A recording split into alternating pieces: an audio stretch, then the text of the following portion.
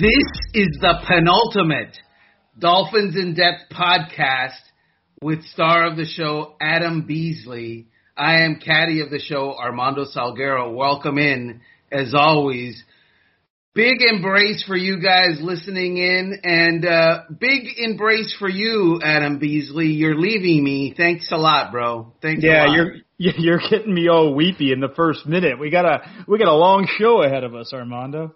Yeah, but you know, the news always comes first, and you broke some personal news on social media, which is, I guess, the new way of doing things nowadays. You do the I'm leaving, hopeful of what's next, and then 5 minutes later, oh, here's what's next. Well, I am going to be first the news. As of July 2nd, I'll be leaving the Miami Herald. I'll be leaving my good friend Armando Salguero, my good friend Barry Jackson, my home for the last 15 years for a new challenge. And that new challenge is the NFL Insider for Pro Football Network, a football-based, as the title suggests, a football-focused news website that's about 3 years old and is experiencing such great growth, Armando, that they can handle my bloated salary. I mean, that to me is the most incredible part of all this, that another place wants to pay me my exorbitant hourly rate, which is, easily puts me in the top 1%, but probably a top 1/10 of 1% if we're being honest. So good for Pro Football Network, sad for the Miami Herald, and they kind of outed me a little bit. The Herald did. This has been in the works for a couple of weeks, but I was going to wait, since my last day with the Herald is until July 2nd. I was going to wait until we got closer to then, until I broke the news. But their timetable is not my timetable, and they posted my job listing. So anyone who went into the McClatchy job board would say, the Herald needs a new Dolphins reporter. What happened to Beasley? So I thought it was time to make the full announcement, to let people know where I'm going. And although I am leaving the beat, although I am leaving the Herald, I am not leaving South Florida. So you will not be rid of me. People on the roads, you still need to use your blinker, or I'll run you over. Well, that's great news personally for you. I'm very happy for you. I'm very proud of you. I growed you up from a little grasshopper. Yes, you did. Yes, you did. And here you is. You're a beautiful butterfly. Aw. I was a young man at the age of 33 when I got on the beat, and now I'm an old man at 42. I was recently married when I jumped on the beat. Well, not recently, but I was, still in the early stages of a long, happy marriage. And now I've got a kid who's almost 4 years old. I lived at the time, I think when I got on the beat, I think I lived in an apartment in Sunny Isles.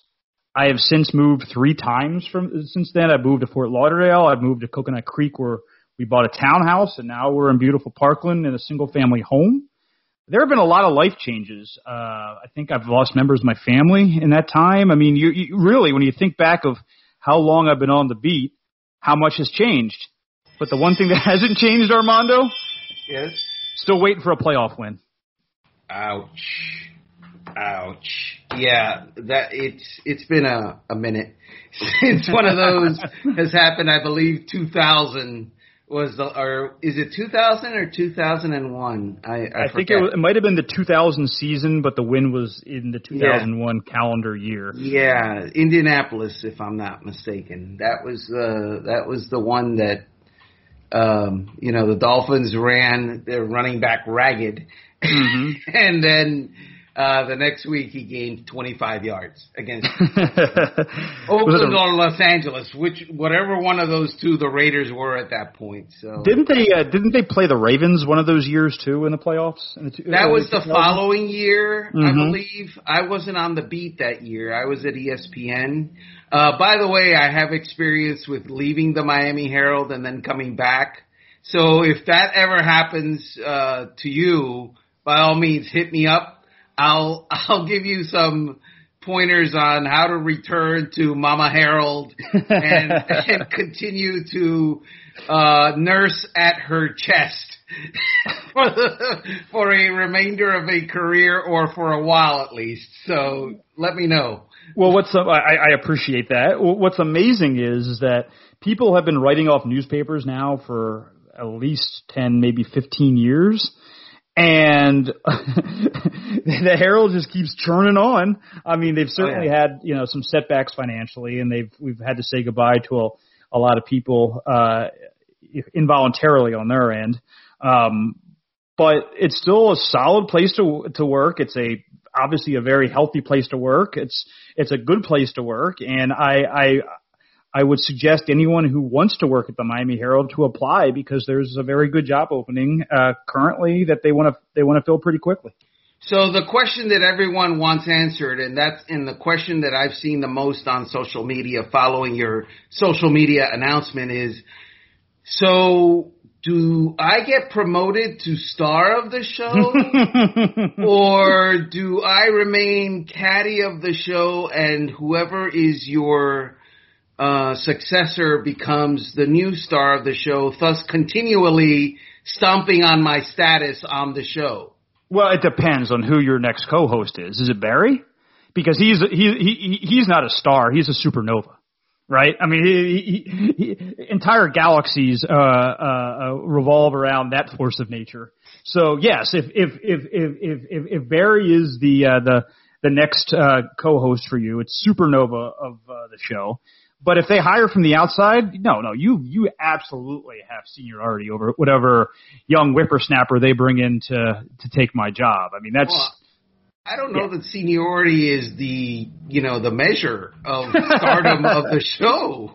I don't know that that's the case. I think it's just outright, shining bright light kind of individual as opposed to Armando, who is a piece of sod. So that's the way that works. That's how we determine, no? I'll tell you what. The sod that I have planted around my house gets more tender love and attention than I do in my house. So a piece of sod is a step up for me in my own little ecosystem.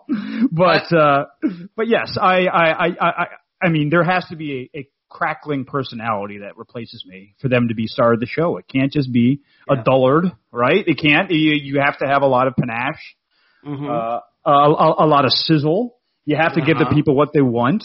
You gotta be sexy, yeah. Oh well, I mean that goes without saying. Yes. I mean, I don't get on that Stairmaster for a half an hour every day just for my own, my own health. The health is a secondary to my stunning good looks, so I get that totally. You gotta have some chutzpah. Chutzpah is important. That's right. Yeah. And you have to be slightly above average beat writer. I think I check all those boxes. Right. By the way, we are not taping this show at a go-kart track. The sound you may or may not hear is my lawn people who are running their little motors all over the place, cutting stuff around my house. We're not at a go-kart track, and we're not, running around one of those mechanical tracks trying to go fast through the show. Yeah. FYI. And I was going to ask you that. It's like, is it 8, 9, or 10 acres? I can never keep track. Yes, the Bonanza Salguero homestead where Haas is out in the shed beating up some horses and little Joe is, out there as well punching cattle. It's a solid 8,000 square foot lot. So yep, I love it. Yeah. What is the biggest plot of land that you've ever been responsible for? Because for me, I've only lived in townhouses. This is my first single family home in, South Florida, Parkland. It's a postage stamp. It's not a lot. So it's not a lot of upkeep for me. Have you ever lived in a place where it's just been like expanse nothingness that you've been responsible for? No, I really haven't. When I lived in New York, we lived in an apartment. And then, growing up, my parents never owned a house. And so we lived in an apartment growing up.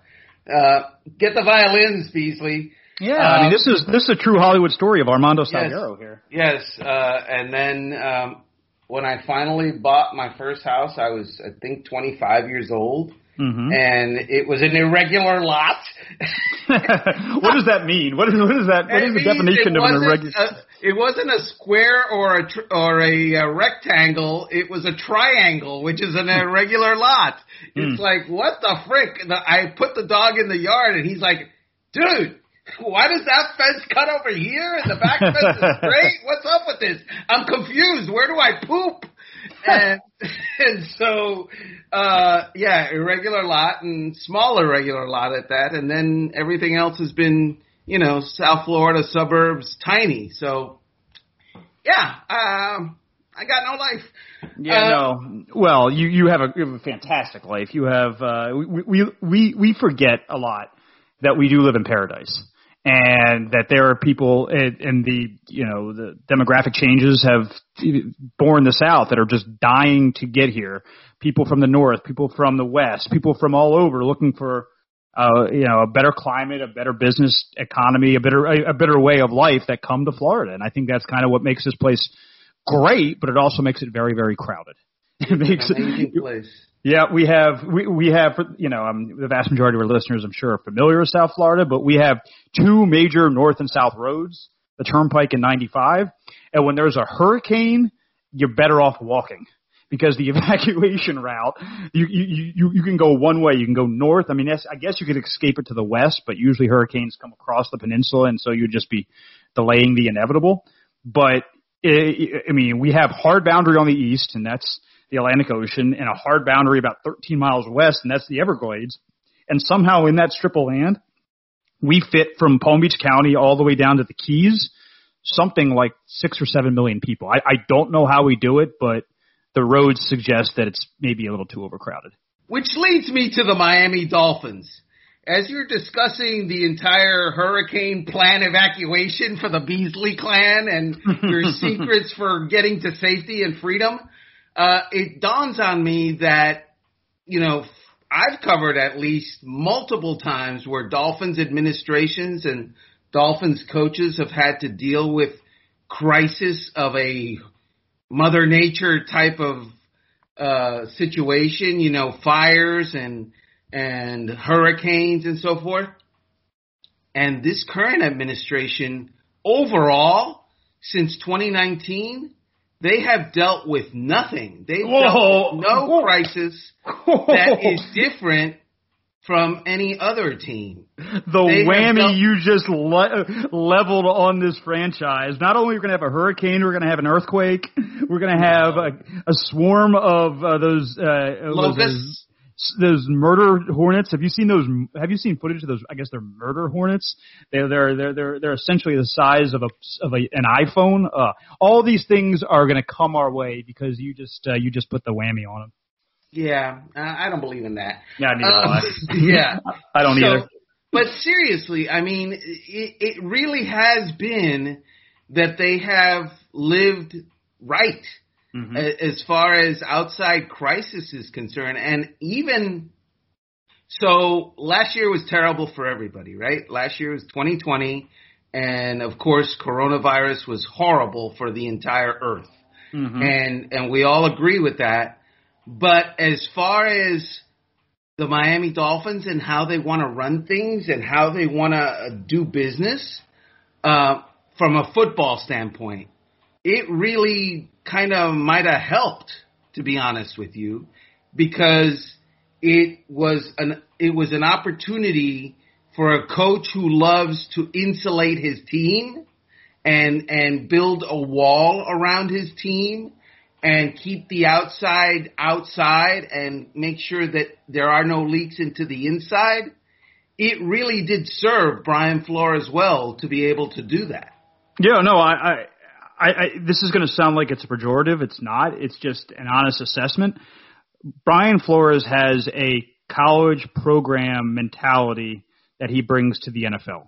And of course, these are highly paid athletes and they're grown men. They're not 18-year-old, boys becoming men. These are grown men.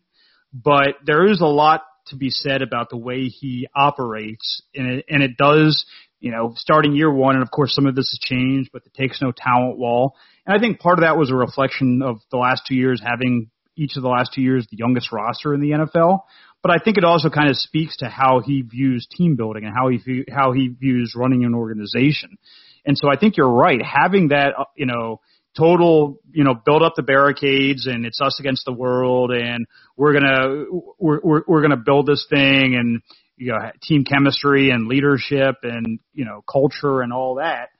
I think you're right. In a way, it did help. Now, losing your starting quarterback or your best quarterback, I guess is the way to put it, in 2020 at least.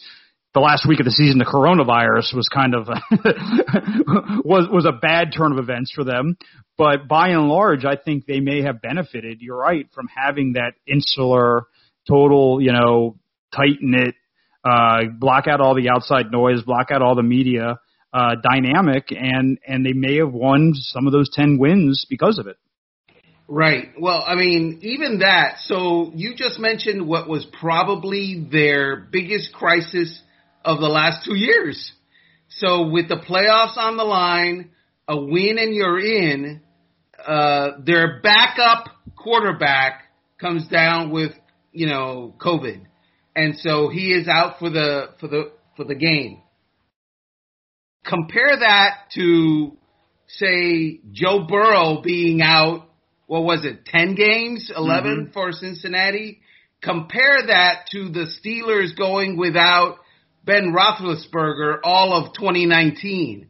Compare that with freaking Tom Brady leaving the Patriots. Compare that with, the Jets playing Joe Flacco for 8 or 7 games last year because their starting quarterback had no one, and there was a plague of injuries on that roster. It's like, are you serious? Well, they actually, in a way, and by the way, I do hear those 8 acres now being tended to. In a way, they've kind of been charmed.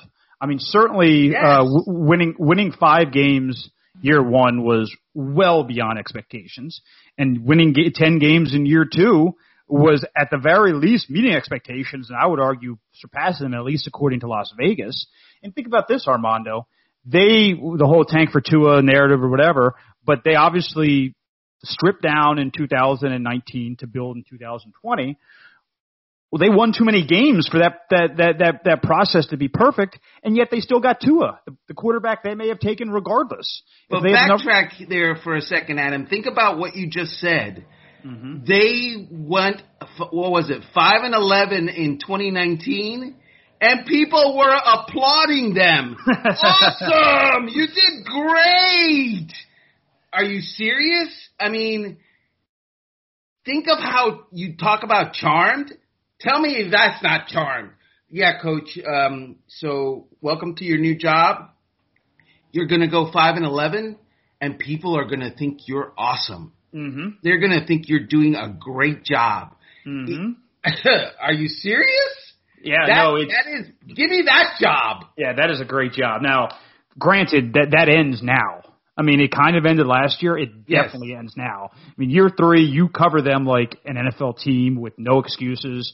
Your quarterback's entering year 2. You've had 2 years to build up, 3 seasons and 2 full years to build up your roster. That changes now. I'm going to tell you when we get back from this quick break, another way that we totally didn't see coming that may have set this franchise up even more than lucking into Tua at the number 5 pick. You ready? Showtime. On May 3rd, summer starts with The Fall Guy. What are you doing later? Let's drink a spicy margarita. Make some bad decisions. Yes! Audiences are falling in love with the most entertaining film of the year. Fall Guy. Fall Guy? Fall Guy. That's what the poster said.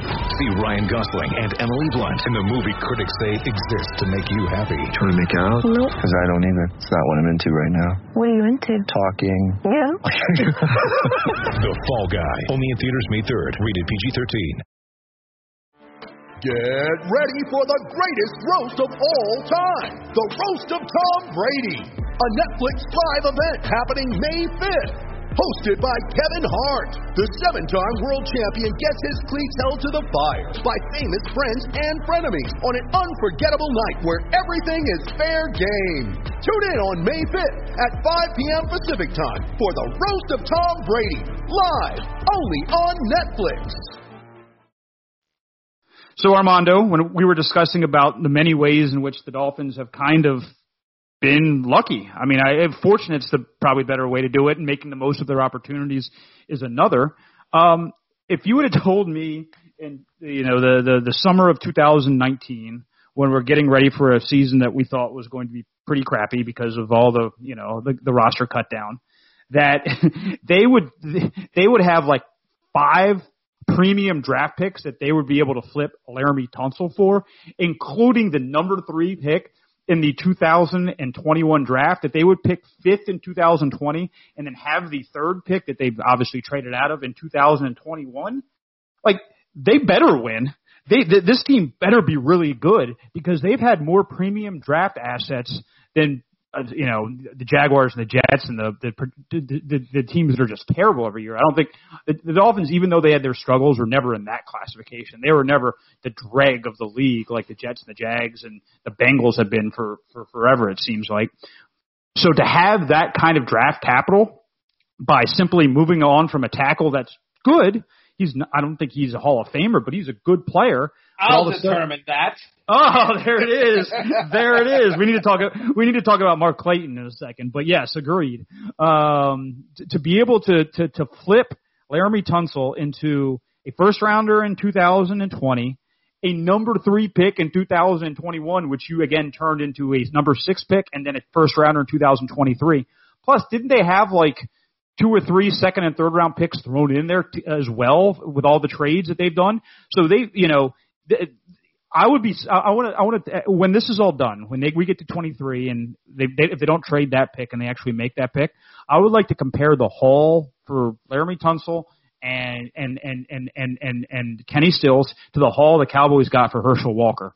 And I'm guessing they're going to be pretty close. I'm guessing that the value of the picks they actually took, and there's obviously whatever it was last year, 19th or 24th or whatever it was that they had from the Texans pick in 2020, the number 6 pick this year, the first rounder in 2023, a second rounder this year, I believe a third rounder next year.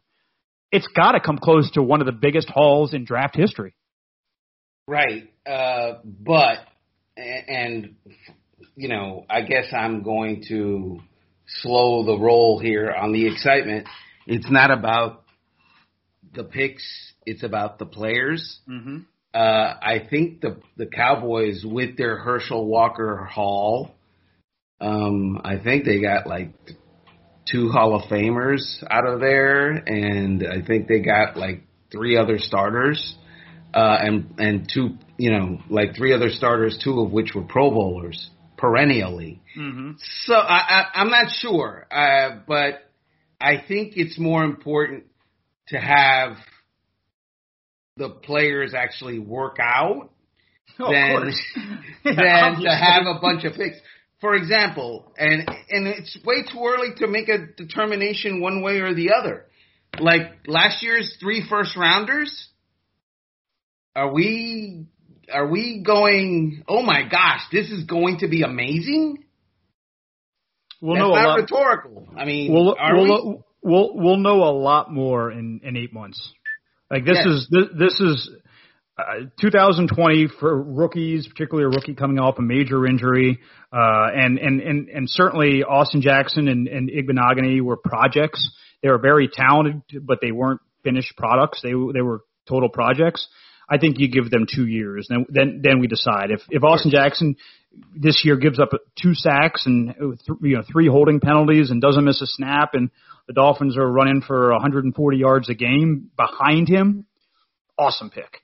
And if Igbinoghene someday is the starting boundary that gives them the confidence to move on from Xavier Howard or Byron Jones or somebody like that, and he steps up and he fills that role, awesome. Both those things panning out probably are unlikely, but we'll see.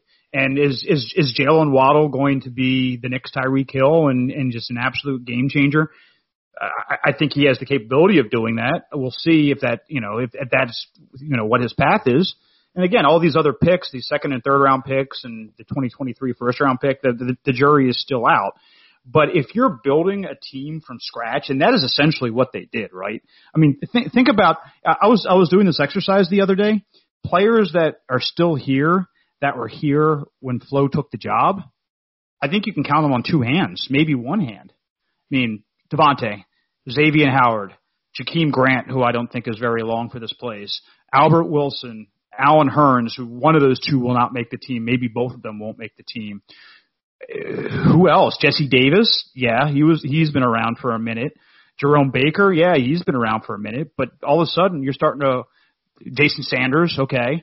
But you're up to 8 now, and I can't think of too many more that predated Brian Flores. That is fair, and that is true, and that's what needs to – we need to – at any point where we're talking about the players that predate Brian Flores, we're talking about the Dolphins not being good enough because they need to – with all of the draft capital that they have had, a number 5 overall pick, a number 3 overall pick, a number 18 overall pick, actually a couple of number 18 overall picks, which is amazing, a number 31 overall pick, 4 second-round picks. Those guys need to become the nucleus and the stars of this show because the guys that predate them, the best player on the team, I think everyone agrees, is Xavier Howard, correct? So Xavier Howard is going into year 6, and his contract is up in the air because he wants a better deal, and I don't blame him, by the way. But he's been through the battles, and he's got the knee issues, and now the contract issues, and he hasn't been part of OTAs. He can't be the lone reason why people believe the Dolphins secondary is going to be really good. He can't shoulder that burden. Oh, he can't be there has to be, we talk a lot about load up for Tua. Hashtag load up for Tua. Actually, we don't talk a lot about it. I do. Because I tried to make it a thing and it really failed. But nonetheless, we got to load up for Xavier Howard. He can't be the entire defense. Who else is a star on that defense? We need stars on that defense. We talking the Dolphins do. It's right. Yeah, I mean, I think there's a belief that Jalen Phillips has that ceiling. He could be a star for that defense. I think Raekwon Davis is poised to take a huge second year step. He played very well as a rookie. It's tough to be a star. Raekwon Davis will never be a star at tackle. It's tough to be. Tackle. Unless your name is Aaron Donald, or right. It's tough to be a star at defensive tackle. I'll give you that. Maybe Javon Holland. They have. I think what this defense has is a lot of good, not great, good interchangeable pieces, and Brian Flores will take that. Like that's fine so long as they, as a collective unit, are getting pressure on the quarterback. He'll be happy. If one guy doesn't have 15 sacks, but 3 guys have 8. He's cool with that. I think he is, and we'll see what Van Ginkel does and all that. But I think they have a lot of B+ players on this defense, and they have, as you mentioned, a superstar in Xavier Howard. Now, is the sum of the parts, is the whole bigger than the sum of the parts surrounding Xavier? We'll find out this fall. But I think there are a lot of good but not great pieces on that defensive side of the ball. So let me say to you that I think that you are absolutely right as far as what Brian Flores wants, but I think what he wants is misguided. And this is the reason I think that. He wants that because he saw that in New England where he was trained up and where he, collected a lot of Super Bowl rings right there along with Bill Belichick. He saw that Belichick and co. could get himself a lot of success and Super Bowl rings because they had versatile players on offense and defense and they could do a lot of different things week to week, sometimes quarter to quarter, right? Mm-hmm. Except that philosophy is empty. And it's empty unless you have what or whom? It's empty unless you have Tom Brady. Well, yeah. I mean, certainly having a Hall of Fame quarterback papers over a lot of average players. And without that, it's just another philosophy that gets you to 8-8 maybe. Yeah. That's all that is. That's my problem. I don't want to hear about this guy being super versatile and that guy being super versatile, and we're super versatile. I want to hear this star is super versatile. That star is super versatile. Jalen Phillips is collecting 15 sacks a year while he's both standing up or with his hand in the dirt, and he's covering sometimes. Yeah, now he's super versatile, but guess what? He's giving me 15 sacks a year. I don't want super versatile and 5 sacks. That doesn't do me. Kyle Van Noy did that, and guess where that got him? Nowhere. Kyle Van Noy has a lot of Super Bowl rings, but it's not because of Kyle Van Noy. It's because Tom Brady, who wasn't super versatile, who didn't have a game that could attack a defense 10 different ways because he's not that mobile, that guy is the reason that Brian Flores has so many Super Bowl rings. Not super versatile. And if he brings the super versatile thing here, but he doesn't have Tom Brady kind of guy, we're going to have just an 8-8 kind of team. Right. And I agree totally with what you're saying. I think it's a long way of saying Tua better show up this year. That this entire exercise is predicated on the success of their quarterback, and their quarterback is entering year 2, and everything he says is that he's never been healthier and he feels great, and he's got a far better command of the offense than he did last year, and all these great things that quarterbacks say in May and June, but the proof is in the pudding in August, September, July, August, September, and October, November, December. We'll find out how much of a leap he's made. But I want to give the Dolphins credit for this. They have built a team that should compete for division titles. It should be competitive in playoff games if the quarterback takes that next step. I don't think that, because there have been years that you have, and certainly you covered in the Marino years, but you have great quarterback play, but there's a lot missing on the margins, and that's the difference between a good and a great team. I don't think they're really missing. I don't think there are massive holes on this team. You can quibble about why, and I agree with you. They need more playmaking stars, certainly, and maybe some of these guys take this next step. Maybe Jalen Waddle, gives that, and Will Fuller gives that dynamic to the offense. But none of that matters if Tua stinks, right? None of that matters if Tua isn't who they thought he'd be when they drafted him with the 5th pick in the draft. And it sounds very reductive. It's like, no crap, Beasley, but it's true. Everyone I've talked to around the league, when I ask them about the Dolphins, they're like, depends on the quarterback.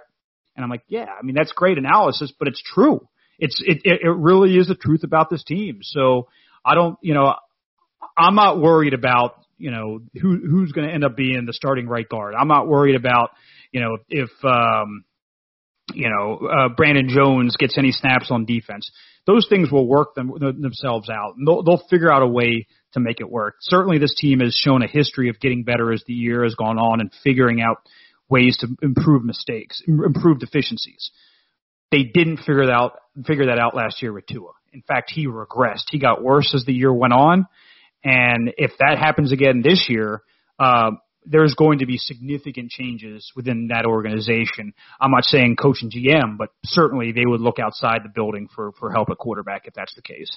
We talked last week about how Tua admitted that last year he didn't know the offense as well as he should, and he wasn't capable of moving on to different plays, that sometimes he had to run a play that he knew wasn't going to work, but he wasn't capable of changing out of because he didn't know what to do or he didn't know other plays to go with or whatever.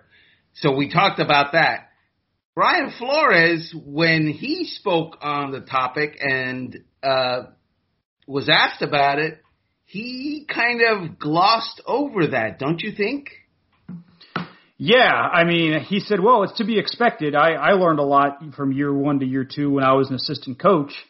And I was thinking, yeah, but the playbook probably wasn't one of those things. Yeah. Like you probably learned how to organize team meetings better. You probably learned how to reach your players in a better way. But knowing the playbook is a basic requirement of any position, but particularly a quarterback. Right. This is a true story. So when Dan Marino was a rookie, and I know we always refer to Dan Marino, but let's face it, with the Miami Dolphins, that is the goal. You want that again. That's just it. In Indianapolis, you want Peyton Manning again. In Denver, you want John Elway again. In Miami, you want Dan Marino again. When he was a rookie, Shula had him call his own plays during training camp, during the preseason. And that, he said, helped him. But even when he got in a game, his first season as a rookie, which I think was like the 5th game of the season or something like that, he needed help from veterans calling the play in the huddle. Not calling it, but rather articulating it in the huddle. So there's a certain amount of, you got to grow into the position. I get that. But by week 16, by week 15 of the season, by week 17, even in a season that there is no preseason, because you're not really calling your major plays in the preseason anyway, and you're not really seeing defenses that will require you to change plays at the line of scrimmage in the preseason anyway. But by week 17, dude, you need to be able to do that. And I am assuming that what Brian Flores told us, that, it's not a big deal. You'll learn more in your second year. Yeah, that's fine. But I really hope that there was a heart-to-heart career chat had there where Tua, dude, you need to really, plow into the whole playbook thing and your pre-snap reads and your options to go to other plays to make us successful this year. A bit of news while you were giving that answer. Mike Rothstein has tweeted, Arthur Smith said that the Falcons will have joint practices with Miami.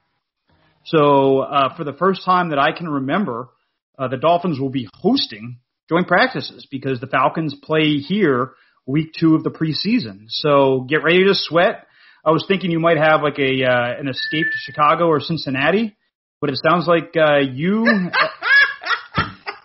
Yes, an escape to Cincinnati. Yes, That's what I was wanting in July and August. An escape to Cincinnati. I live in Miami. Let me escape to Cincinnati. Oh, I would take Ohio weather over South Florida weather in August. If you a week away from that, I get you. You can only eat so much Skyline chili, but it's hot down here. So yeah, so that's good. That's I remember that the Bucks worked out with the Dolphins down here one year, actually a couple of years. Mm-hmm. I remember that Warren Sapp, who was playing at the time, took a leak on the Dolphins video stanchion. He apparently didn't know that he could go in the building, which I understand. It's not his building. It's not his team's building. So he just decided, right here on the stanchion, I'm going to take a leak. And about that time, Jimmy Johnson is coming out to the field. And so Sapp finishes doing his business, not zips up, but ties up his pants, turns around and shakes Jimmy Johnson's hand. Did Warren play for Jimmy at UM? No, he played. I don't know if he did or he didn't. I don't know if he was recruited by Jimmy, and then Jimmy left in '89, and Warren was there. I don't know how it worked, but obviously they knew each other and they had that UM tie thing going on. So Warren just finishes his business, turns around, shakes Jimmy's hand, and we're all just cackling because Coach, you don't know what you don't know, brother. With that incredible visual, we were going to tie up and zip up the penultimate edition of the Dolphins in Depth podcast. I'll be back for one more week. You better tune in. It's going to be great. I have no idea what I'm going to say, but I might break down in tears. The penultimate edition before a new star of the show shows. Tune in.